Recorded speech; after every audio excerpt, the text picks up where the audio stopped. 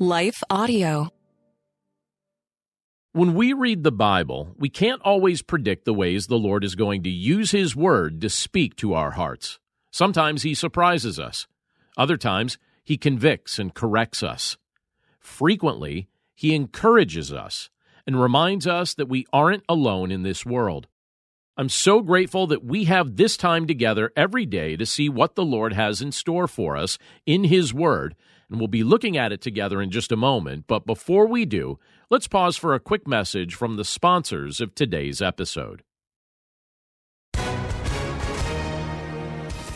Hi, everyone. If you've been injured in an accident that was not your fault, listen up. We have legal professionals standing by to answer your questions for free. Call now and find out if you have a case and how much it's potentially worth. Call 800-497-4410.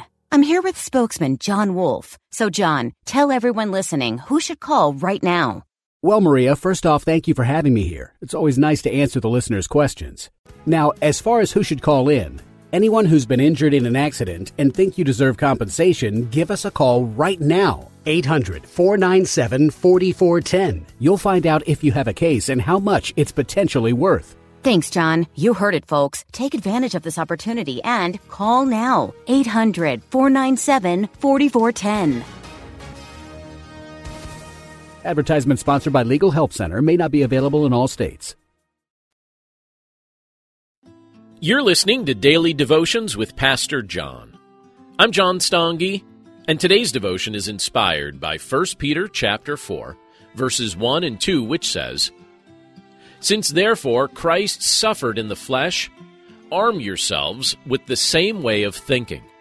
For whoever has suffered in the flesh has ceased from sin, so as to live for the rest of the time in the flesh, no longer for human passions, but for the will of God."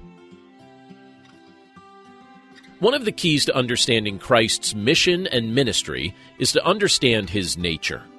By nature, Jesus is divine. He is God who took on flesh. He never sinned or violated His holy nature. But even though He never sinned, He was treated by the religious leaders and the government of the day as if He had. Yet He was willing to endure that suffering rather than react in a sinful way to the expectations of the people who opposed Him. We're invited to do the same thing. If your desire is to follow Christ in the midst of this fallen world, you need to recognize that there will be times when you will be tempted or attacked, but you aren't defenseless. We're told in this passage to arm ourselves with something as if we're going off to battle. The Scripture encourages us to arm ourselves with the same manner of thinking that Jesus utilized. Well, what's that manner of thinking? The manner of thinking or attitude that Jesus displayed was the willingness to suffer for doing the right thing. That's the mindset He calls us to adopt as well. God's will seems fuzzy when we're consumed with worldly passions. His will becomes much clearer when we're approaching life with the mindset of Christ.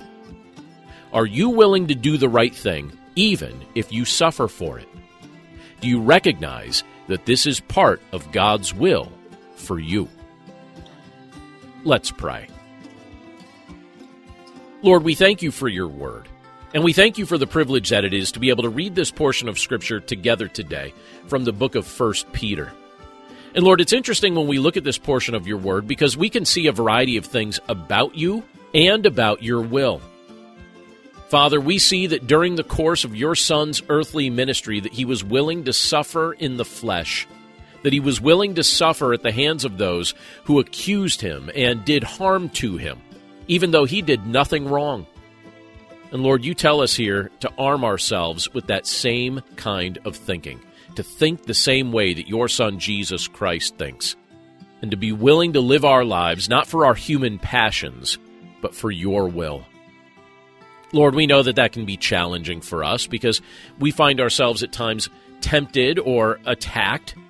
We find ourselves dealing with all kinds of adversity and difficulties in this world. But You tell us that it's possible for us to endure all the things that come our way as we rely on Your strength, as we utilize the manner of thinking and the attitude that Your Son Jesus Christ displayed, and as we trust You even in the midst of suffering. Lord, we know that it's your will that we trust you. We know it's your desire. And as we wrestle with all of these things, we pray that we would always remember the example of your Son, Jesus Christ. Thank you, Lord, for pointing that out to us in the scripture we looked at together today. And we thank you for your presence with us in all contexts. We commit this day to your care, and we pray this all in Jesus' name. Amen. Hey, Ted, what do you want to do today? Well, Ashley, I've always got work to do, naps to take, but I have a better idea. How about we invite everyone to listen to the Team Us podcast? I love that idea. Let's do it right now. Hi, everyone. We're Ted and Ashley Slater, and we'd love for you to join us as we talk about teamwork in marriage. We share how grace, commitment, and cooperation can help couples live the everyday moments of marriage together. To listen, go to lifeaudio.com and search for Team Us.